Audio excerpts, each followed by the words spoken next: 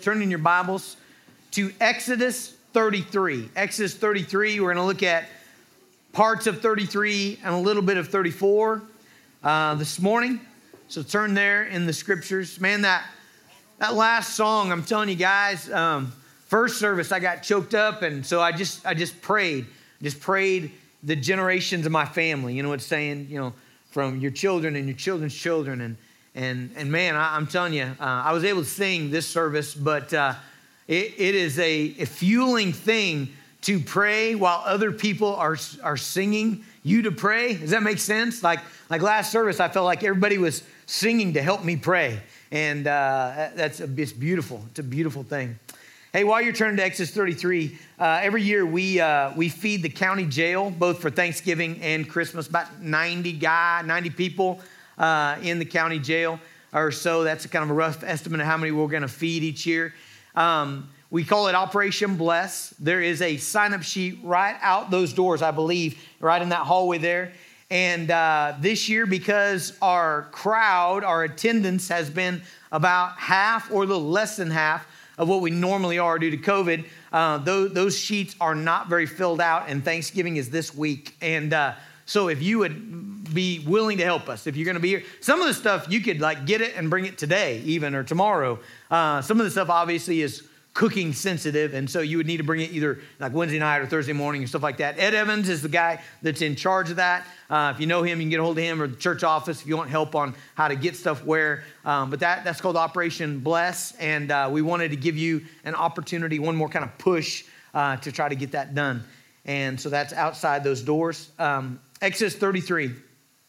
I'm going to begin reading in verse 1. Just follow me. We'll probably take a jump or so here and there, but we're going to start in verse 1, okay? Exodus 33, verse 1.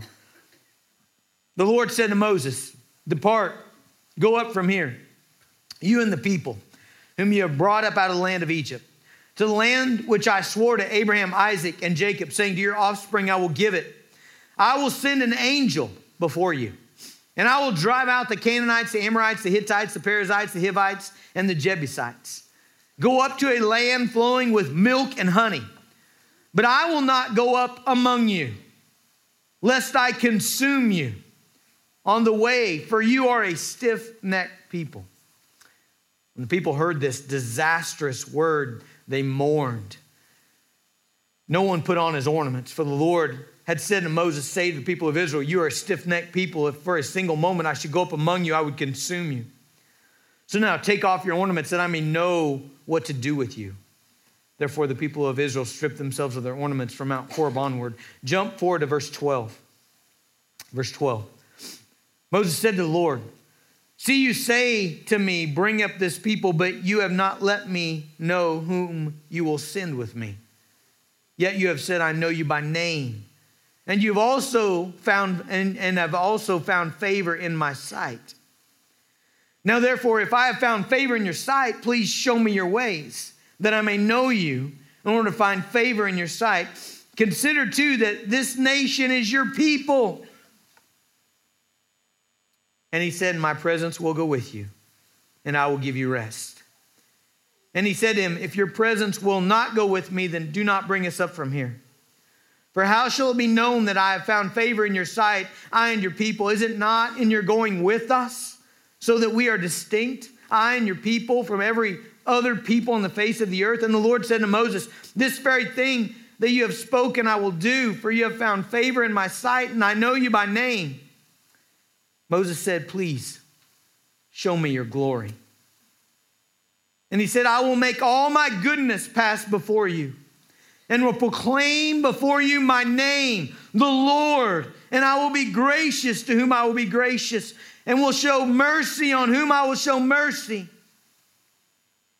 But he said, "You cannot see my face, for man shall not see me and live."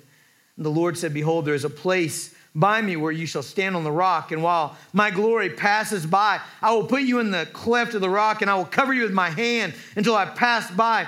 And then I will take away my hand, and you shall see my back, but my face shall not be seen."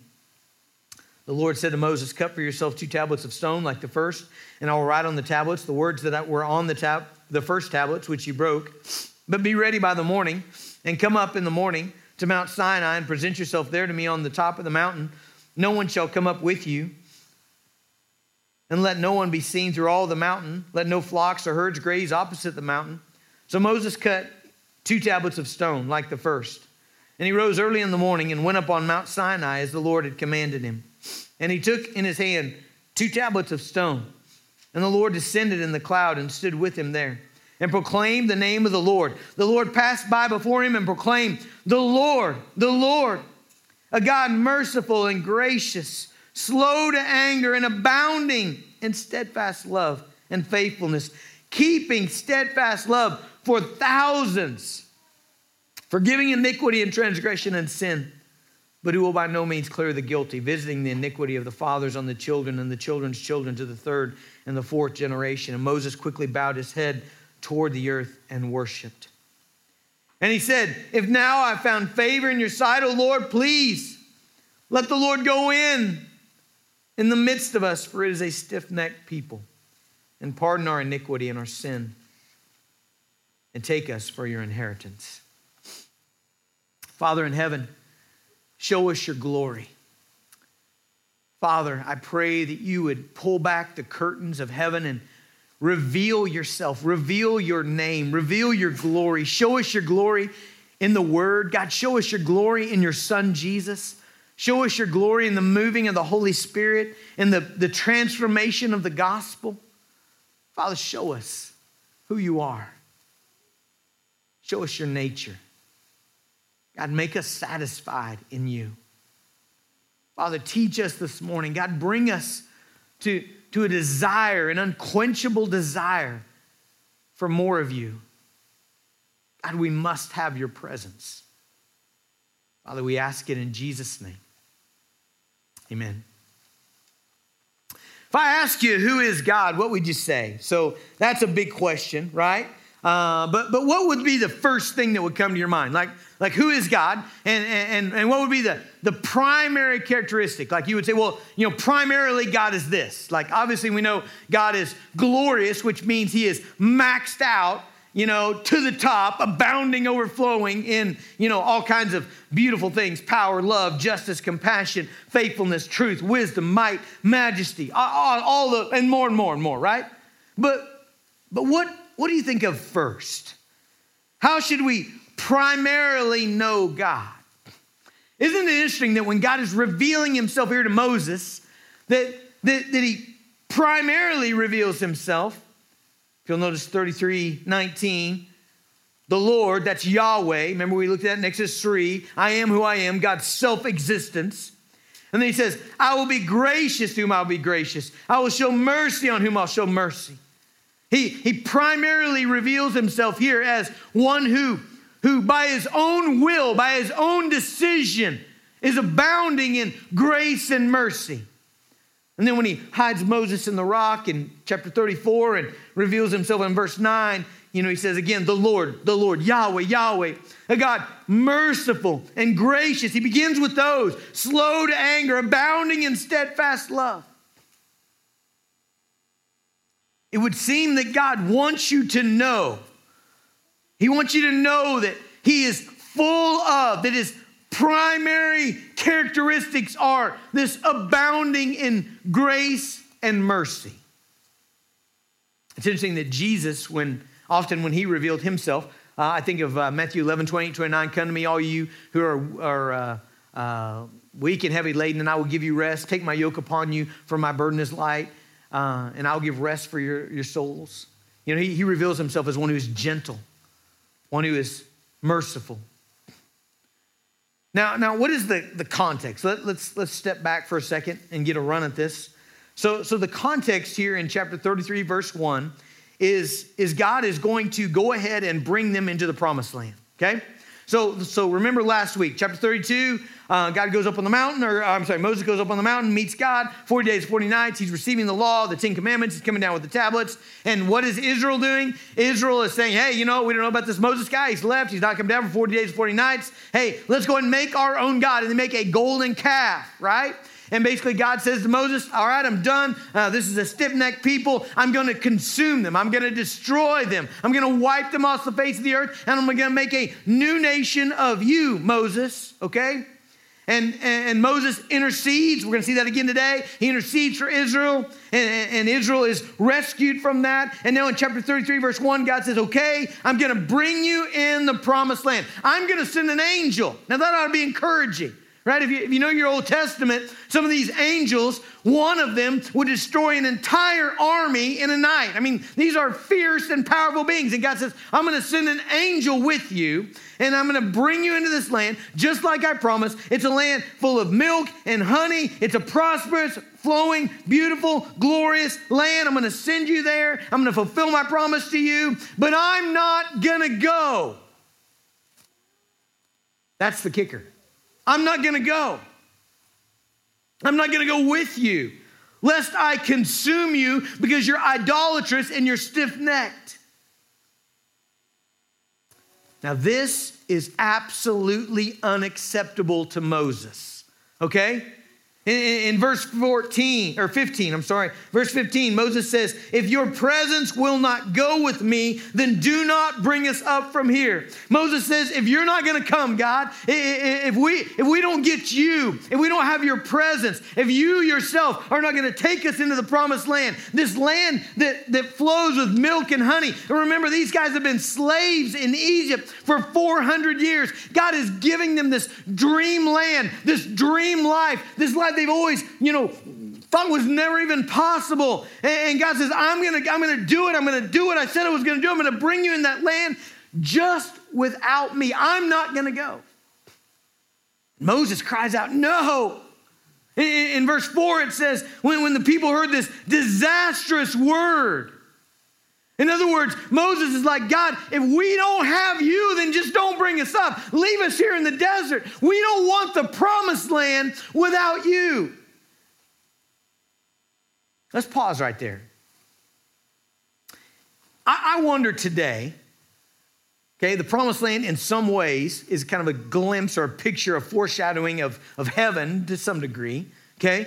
I wonder if today, if there was an option to have heaven without God, I wonder if somehow there were this option that you could have this new heavens and new earth, you could have this place of beauty and where all the brokenness of this life would be fixed and you could go there and spend an eternity there, but just God wouldn't be there. That would be the only difference. God wouldn't be there. Would you be okay with that? Do you know people that would be fine with that version? If there was some kind of track B, where you could live forever in this paradise, but God's presence wouldn't be there. You know what's scary to me? I think not only would a lot of people be okay with that, I think some people, they probably wouldn't admit it, I think some people would prefer it. And that's tragic. If you would be fine with that, then you have missed everything. You've missed the glory of God. You've missed the gospel. You've missed the treasure. You see, Moses was not for a moment okay with that. God's like, I'll send you in the promised land. I'll get one of my angels. Man, they defeat anybody you face. I'll send them with you. You can get in the promised land, but I'm not going with you because if I go with you, I'll consume you because you're a stiff-necked, sinful, rebellious people. And Moses is like, no. God, if you're not there, then we don't want to go. Leave us here with you in the desert. The promised land is empty. It's futile to Moses without God. I mean, grab this, guys. Moses wants God.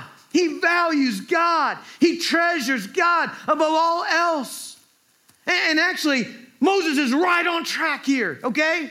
Because here, listen to me. If we take our illustration, there is no heaven without God. God is heaven. God is life. God is glory. The glory of heaven is not gold bricks or pearl gates. The glory of heaven is God. It is being in the presence of the resurrected Jesus. You see, for heaven to be a place with no sin, heaven must be a place where everyone ultimately treasures God. Otherwise, all you have is brokenness. Moses is right. We are created for the glory of God. The glory of God is the only thing that will fill the hole inside of you. God created us to enjoy his glory. You ever ask yourself, why are you here? Like why did God make you? Why are you you? Why do you have your personality? Why do you have your body? Why are you you? The answer, the scriptural answer to that is to enjoy his glory. God wants you to see who he is and to delight in him and to praise his glory and to reflect his glory and to share. Here's the best one, to share in it. That's why we exist. Folks, the world is broken. There's sin and suffering and misery and disaster and evil in the world. You know why? Because people don't treasure God. Like, that's at the heart of it. People don't want him. They don't treasure him. They don't value him. Romans 3:23 says, for all have sinned and fall short of the glory of God. They don't want God. When you think about heaven, heaven is glorious because of the presence of God. And listen, whenever people say, I don't want God, I'm not interested in God, I know I'm kind of getting off on a tangent here with heaven. Essentially what they're saying is, I don't want heaven. All right? Now, I know you're probably going to say, well, I don't know anybody who recently has said, I don't want God. Well, just let me appeal to you. We were talking about this week, some guys and I. Like if you're a person that you have no interest in his word, like no interest. Like you got 5 Bibles and 6 commentaries at home that somebody bought you, and you don't ever crack any of them. Why? I mean, just at the heart of it, we can all say busy, we can all say that, but at the heart of it, you're just not interested. Okay, if you're not interested in God, honestly, you're not interested in heaven. But for Moses, the presence of God had a high value. I was reading a commentary by Matthew Henry, and he said this. He said, those who know how to value God's favors are best prepared to receive them. Okay? Moses is a great example of that. Moses is a guy who he knows how to treasure God. He knows how to value God. He knows how to say, man, I know what the most important thing here is. I know what's going to satisfy my soul. It's God. And because of that, God gives him himself. All right? I mean, that's kind of a basic principle. Like you and I, we don't entrust things to people that they don't value. When you guys are looking for someone to babysit your kids, who do you look for? Do you find the crotchety old person that hates kids, and like, hey, let's call him, let's see if let's just drop him by. I'm sure it'll be fine, No, you don't do that, right? Like if they don't value kids, they don't like kids, you don't entrust kids to them. If somebody can't handle money, like they're a disaster with money, like they make terrible money decisions. They're an immediate gratification person. You don't turn your 401k to them, right? Well, in the same way, this may explain a lot about some folks. If you simply don't value God, God's not going to entrust his things to you. He's not going to entrust himself to you. But not Moses. Man, look at this guy.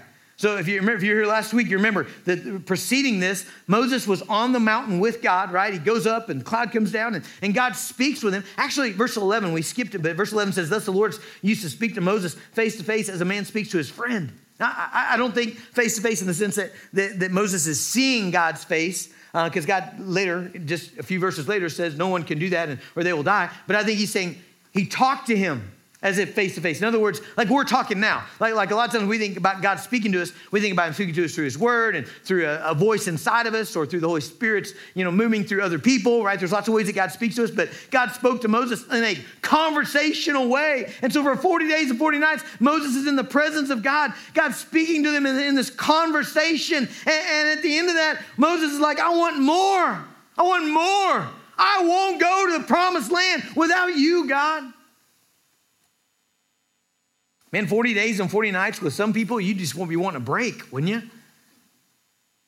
But not with God. Like God's glory is addictive. It's intoxicating. It's without boundaries. And so when God says, hey, I'm not going. I'm going to send an angel. I'm going to take care of you. I'm going to keep my word. I'm going to fulfill my promises, but I'm not going to go. Moses is like, no. The people, they mourned. Did you see that in verse 4? When the people heard this disastrous word, they mourned. And no one put on his ornaments. It was a sign of penitence, a sign of repentance. There was this public display. We are tore up. We are broke, man. We are crushed. We're depressed. Why? Because God's presence is not with us. Man, if there's anything to be sad about, if there's anything to be tore up about, it's that. Like, that's what you ought to be sad about. When your sin has broken your fellowship with God, you ought to be tore up about that. That's when you ought to walk around moping and crying out to God to get that back.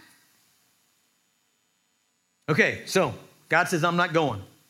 All right, what do we see last week? Here comes Moses, the intercessor. All right? Last week, if you're here, beautiful picture of Jesus, right? Moses comes down from the mountain. There they are with their golden calf, dancing around it, partying it up, rejoicing over this piece of gold. Moses throws down the commandments, comes in. What's he do? He intercedes, okay? He stops the sin. He punishes the sin, but he intercedes. He comes to God and he says, God, for your glory, for your name's sake, God, because of your promises, please don't consume the people. What's God do? God relents because of Moses. Same with today. God says, I'm not going with you guys. And Moses begins to intercede. Look at verse 13. Verse 13 is a beautiful loop, by the way. Now, therefore, if I have found favor in your sight. So Moses is talking. God's told him, Moses, you found favor in my sight. So God says, Moses says, if I found favor in your sight, please show me now your ways that I may know you in order to find favor in your sight. Okay, did you see that loop? Like I have favor with the Lord. Like he's pleased with me for us because of Jesus. So God, show me your ways that I might know you, that I might know you more, that I might have favor in your sight, that you might show me your ways, that I might know you, that I might have favor in your sight. Now, I think this is a circle that we see in the New Testament. One of the places I think we see it in Philippians 3:10, where Paul says, man, I want to know you, Philippians 3:10. I want to know you in the power of your resurrection, the fellowship of your sufferings, being conformed to your death. And then he says, not that I've already obtained this or I'm already perfect, but one thing I do, forgetting what's behind, pressing forward to what's ahead. I think Paul is doing a loop there. He's saying, God, I know you, and so I want to know you more. I think 2 Corinthians 3:18 is a similar one. We'll look at that next week. Okay, so Moses comes to God and he appeals, God, show me your ways that I might know you. And then he begins to intercede. Look at verse 13 at the end. Consider too that this nation is your people.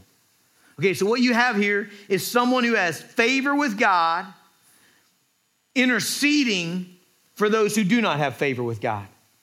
Okay, now where do we see that, right? Jesus. Again, Moses is the prophet. Moses said this at the end of Deuteronomy. He said, there's gonna arise a prophet like me. That was Jesus. Moses is a picture of Jesus, all right? So what's he doing? Moses has favor with God, so he is interceding on behalf of Israel. And in the same way, Jesus, who has favor with God, is interceding on your behalf, okay? God will go with you. God would go with Moses, okay? So the next verse in Exodus chapter 33 verse 14, God says, my presence will go with you and I will give you rest. All right, so because Moses had favor with God, he was able to intercede for Israel, and God said, okay, I'll go with you. All right, in the same way, because Jesus has favor with God, he's able to intercede for you. And God is pleased with us because of Jesus. All right, but now let's move to the thing that I really want to focus on today. And that is the name of God. And so let's put this in context. I think what Moses is praying here in verse 18, please show me your glory. I think he's praying that, appealing for God to save rebellious, stiff-necked Israel. Okay? So in other words, I don't think this is like they've settled it all. Like he's like, okay, God's going with us now. Got that past us. He's like, hey, by the way, God, I'd like to see your glory. I've always been interested in seeing that. You know, I'd like to see more of your glory. I don't think it's that at all. I think Moses is still interceding. I think he's still pleading with God. And I think he's saying basically, show us your glory in the context of saving rebellious Israel. Right? In other words, Moses is saying, man, God, I know these are a stiff-necked people. I know you left them alone for 40 days and they built a golden calf and they're worshiping again. I know that they're rebellious, they're idolatrous. But God, would you just flex your muscles of mercy? Would you just start up your rocket engine of grace, and would you save this rebellious people? Show us your glory. I think that's the way he's praying this. Show me your glory. And so what does God do? God says, I will. And he says, I will proclaim before you, this is in verse 19, I will proclaim before you my name. All right? So God's glory and God's name are connected. So in other words, whenever you find the Bible revealing the name of God, he's revealing his glory. He's revealing his magnificence. All right? And so what's his name in verse 19? The Lord, that's Yahweh. Okay, remember back in Exodus 3, I am who I am. Okay, that's that word right there. All right? In other words, God's self-existence. He is who he is. Okay, nobody brought him into being. Nobody sustains him. God is a self-existing power plant forevermore, eternity past, eternity future. So he says, the Lord, and then he says, I will be gracious to whom I'll be gracious, and I will show mercy on whom I will show mercy. Now notice in the heart of the divine name here is this reality that God is not obligated to show mercy or grace to anyone, okay? God is not a debtor to anyone. That's not the way God works. God doesn't work in a way where you prove yourself and then God pays you back.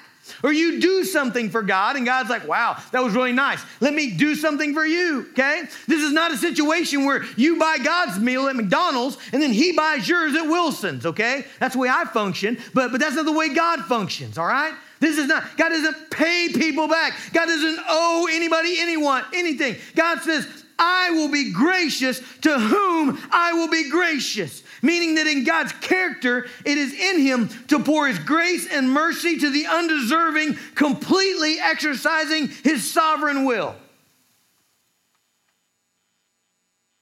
Now, if you really get what God is saying here, it's shocking and you won't like it, okay? So if you're out here this morning and you're like, that's good. That's good. I don't think it's hit yet, okay? Because we as people, this unnerves us. It unsettles us. Okay, it's shocking to us because we by nature operate under this principle that we're in control. And so, I messed up. I need to fix it. I need to get, we operate on this principle that, God owes me a good life because I've been a good person, or, oh no, I've been a bad person. And so now I got bad things. I need to work that off. And God just blows that out of the water. He says, no. God gives grace and mercy to whomever he wills. Like in his own sovereign ruling decision, he does it. All right, are you starting to be unsettled? Not yet, huh? You still liking this? Okay, all right. You made me do it. Just remember, okay, where is this verse quoted in the New Testament? It is quoted in the most disliked chapter in all the Bible, Romans 9. Most people, when they read Romans 6, 7, 8, 10, right? Like some folks have just even tore it out because it is super unsettling. We don't like it at all. All right, but listen to how Paul uses this. All right, so we may just have verse 15 actually on the screen, but I want to read a little bit more than that. Okay, so I'm going to start in verse 14. What shall we say then? Is there injustice on God's part? So Paul is answering this question that if God does what he wants, is that unjust, okay? And here's Paul's answer to that. He goes back to Exodus 33 and 34, and he says, for he says to Moses, this is Romans 9:15, I will have mercy on whom I'll have mercy, and I'll have compassion on whom I'll have compassion. So then it depends not on human will or exertion, but on God, who has mercy. For the scripture says to Pharaoh, for this very purpose I've raised you up, that I might show my power in you, and that my name might be proclaimed in all the earth. So then he has mercy on whomever he wills, and he hardens whomever he wills, and all of us are like, ah! Right? We're like, that's bad. You know why we think that's bad? We're not in control. And that is terrifying, isn't it? It's terrifying. There's this punch in the gut where we're like, man, I'm not in control. Okay, so let me soften that a bit. Let me try to heal your wound a bit, okay?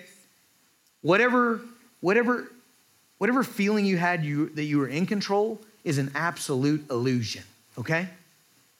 That was made up in your own mind, all right? And let me tell you where I'm really at on this. I wrestle with this. This just knocked me to my knees for years after I became a Christian until finally, like the thing that just came in and carried me away was this. I came to really believe I would rather God be in control than me. It is better that He is in control than I'm in control. Here's what I came to really realize. Jason Dirks messes stuff up. Like I mess my marriage up, I mess my family up, I mess my kids up. I mean, I mess it up. I would rather God be in control. Look at what he says. I will let all my goodness pass before you. Man, I've got a teaspoon of goodness in me. Actually, that's not true. Romans 3 says I got nothing, okay? But I was trying to give myself a little something, okay? God has an ocean of goodness in him. And he says, and I give it to whomever I will. And if you're Israel, oh, that's good news. Why is that good news? Because they are a stiff-necked, rebellious people bent on sin and idolatry. And they would have already been consumed had not Moses interceded. And man, as they're looking forward to a lifetime in the promised land, oh man, they're not going to make it. Unless God is this mountain of mercy and grace that he gives at will. You don't have to earn it. You don't have to deserve it. He just gives it. That's the only hope. Let's go to chapter 34. So chapter 34, here's the plan. Moses, I'm going to put you on the cleft of the rock. I'm going to pass by. I'm going to hide you in there. I'm going to put my hand over you. Once I get by, you can see my back. And I will, again, God's going to proclaim his name. Now, listen to it this time. Ready? This is chapter 34, verse 6. The Lord passed by, and the Lord passed before him, and he proclaimed, the Lord, that's Yahweh, Yahweh. Remember, I am who I am. I am who I am. A God merciful and gracious, slow to anger. Praise God. Slow to anger. Abounding in steadfast love and faithfulness.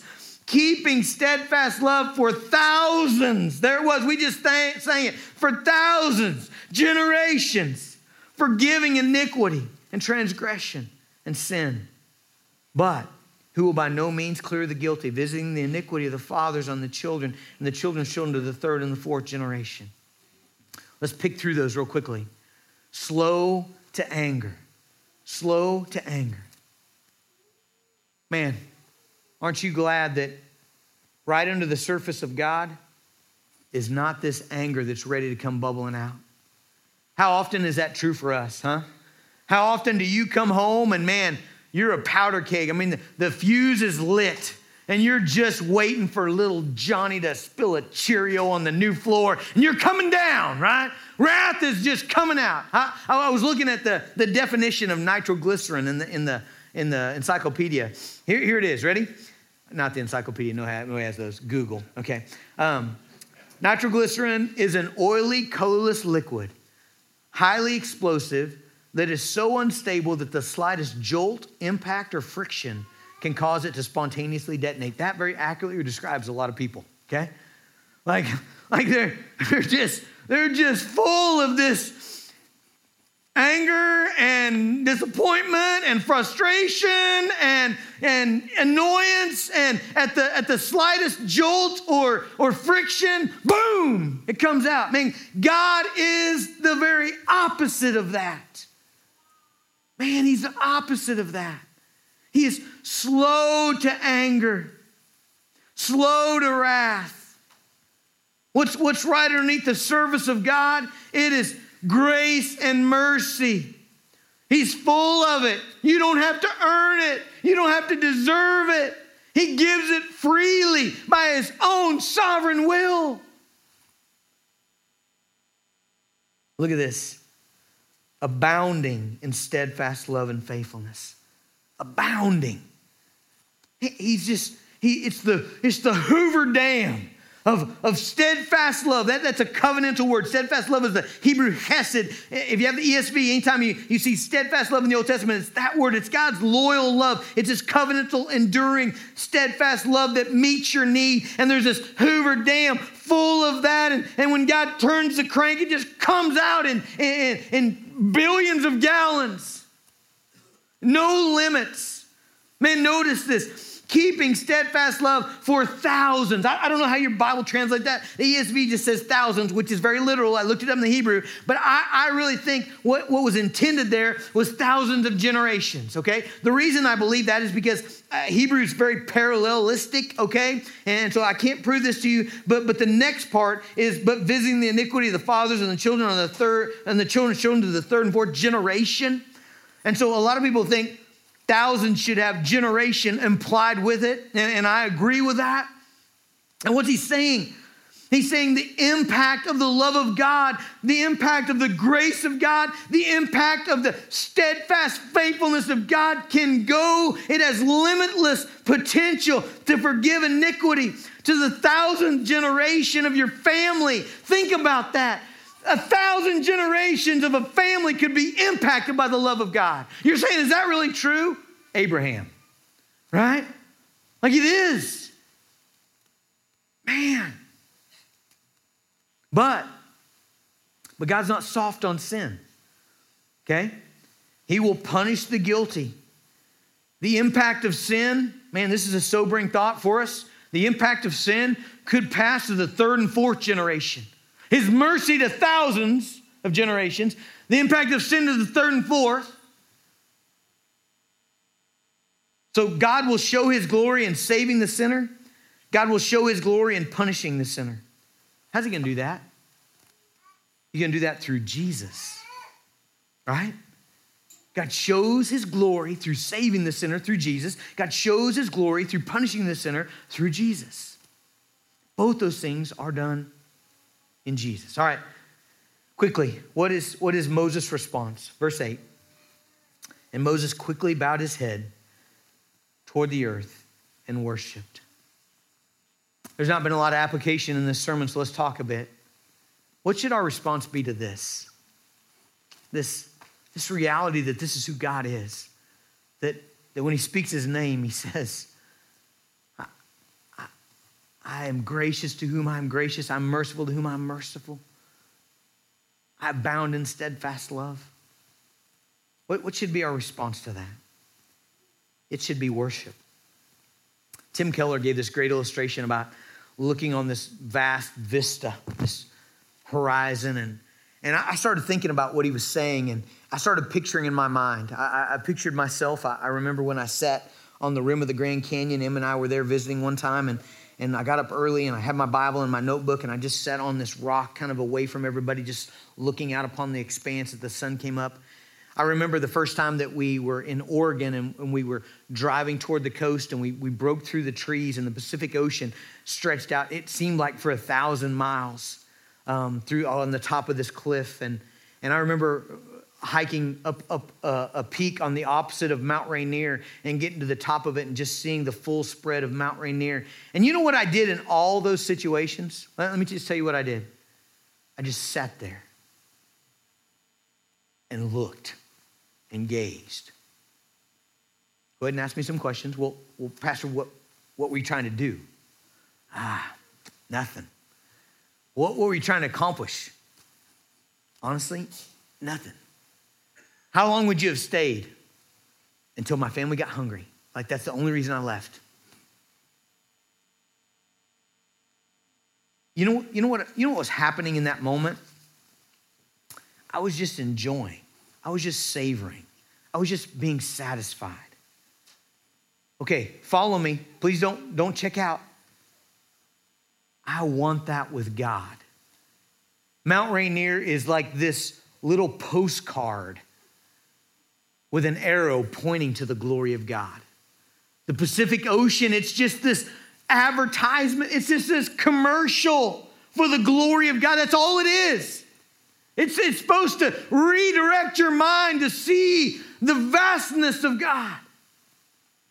And would you just for a minute just entertain the possibility that you can know God in such a way that you just bask in his glory, that your soul is satisfied to the infinite degree that you have capacity for by him, by his character. Does that excite you? Man, that excites me. I want to see him. This is why Moses was like, I'm not going to the promised land if you're not going. Milk and honey gets old. Grapes get old. Houses break down. God, I want you. Why? Because Moses knew that.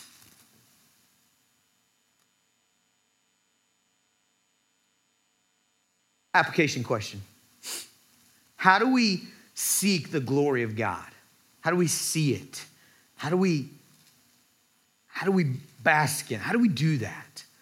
Real quick, I do think in nature, this would be the lowest on the totem pole, and it's very easily missed. I remember talking to a park ranger in Rocky Mountain National Park. I was trying to have a gospel conversation with him, and so I said, well, tell me why you love working in Rocky Mountain National Park, and he said, it's my religion. He said, this to me, this is God.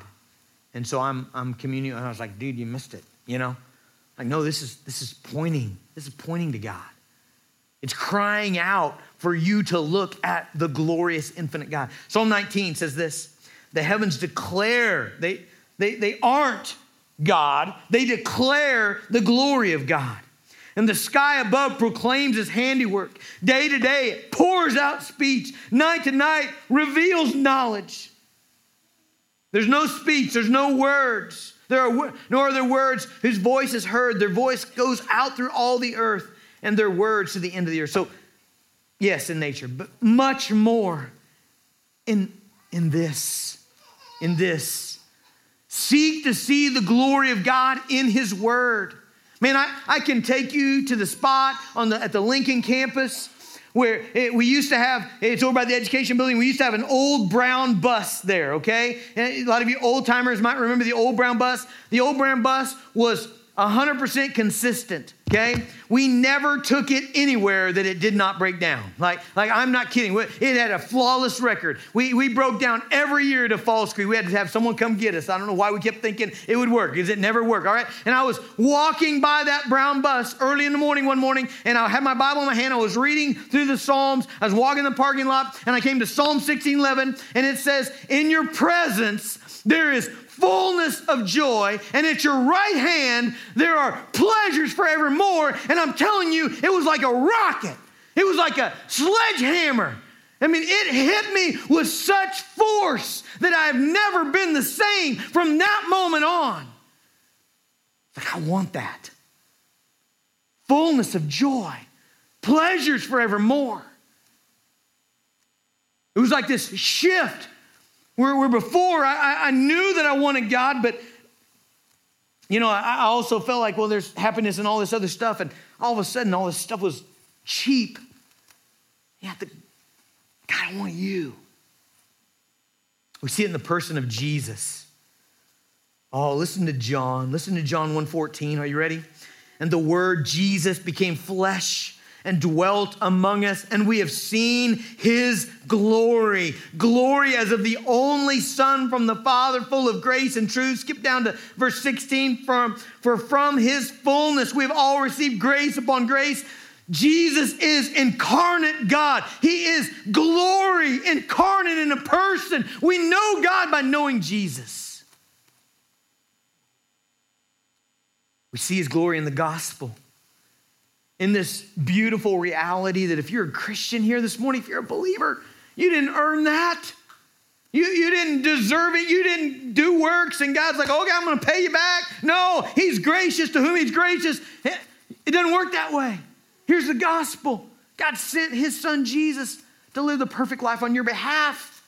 And then he died a torturous death on the cross in order to pay the penalty for your sin. Then he rose from the dead, and he reigns at the right hand of God, and he offers salvation to whoever would repent of their sin, put their faith in him. You can be joined to Jesus, his righteousness in your account. your sin on him.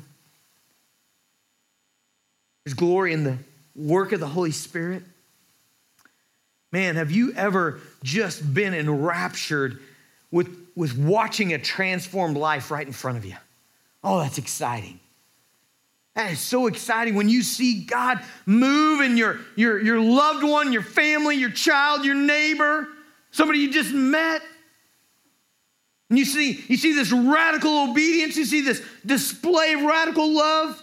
Man, I've seen people who are at odds with one another for generations get up and move across the room and reconcile because of the power of the Holy Spirit, and it's glorious. We see the glory of God often when we're on mission. Man, David, I was thinking about that picture right there in my mind, or wrist, or somewhere on the other side of the world. Darkness, under the cover of darkness for security. We're worshiping. That orphan girl lost her family. Man, I wasn't singing. I was watching her just basking in the glory of God. In worship, man, I'm telling you, a few weeks ago, we were singing A Beautiful Name right here in this room. I was sitting right there. The only way I tried to explain it to people, and here's what I said. I said, in Jurassic Park, when they have the glass of water, and it starts going boom, boom, like something's coming, and it's unsettling.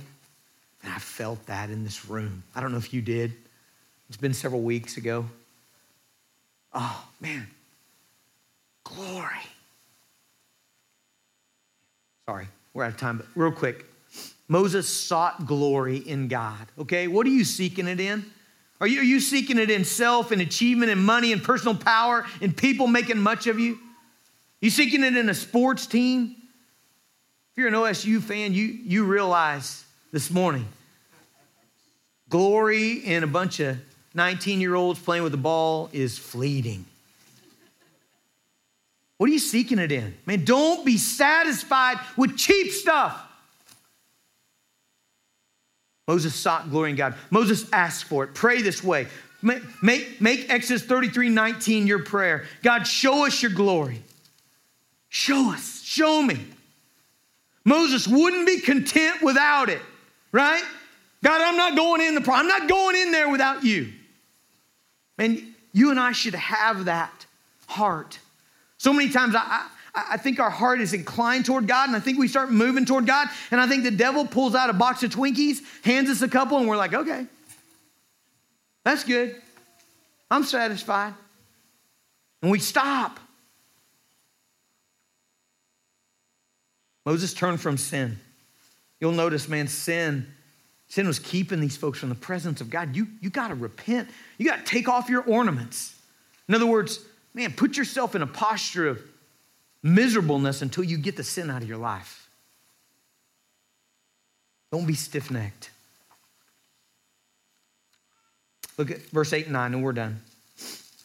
Chapter 34, verse 8 and 9. Moses quickly bowed his head toward the earth and worshiped. And he said, if now I found favor in your sight, O Lord, please let the Lord go in the midst of us. For it's a stiff-necked people. Pardon our iniquity and our sin, and take us for your inheritance. That's our prayer as we close. God, come in among us. Come in among us. Father, we ask you to come in among us. God, we ask you to forgive our iniquity. God, we ask you to take us for your inheritance. Father, we ask you, God, show us your glory. God, thrill our souls with you, with your grace and with your mercy and with your steadfast love and with your kindness.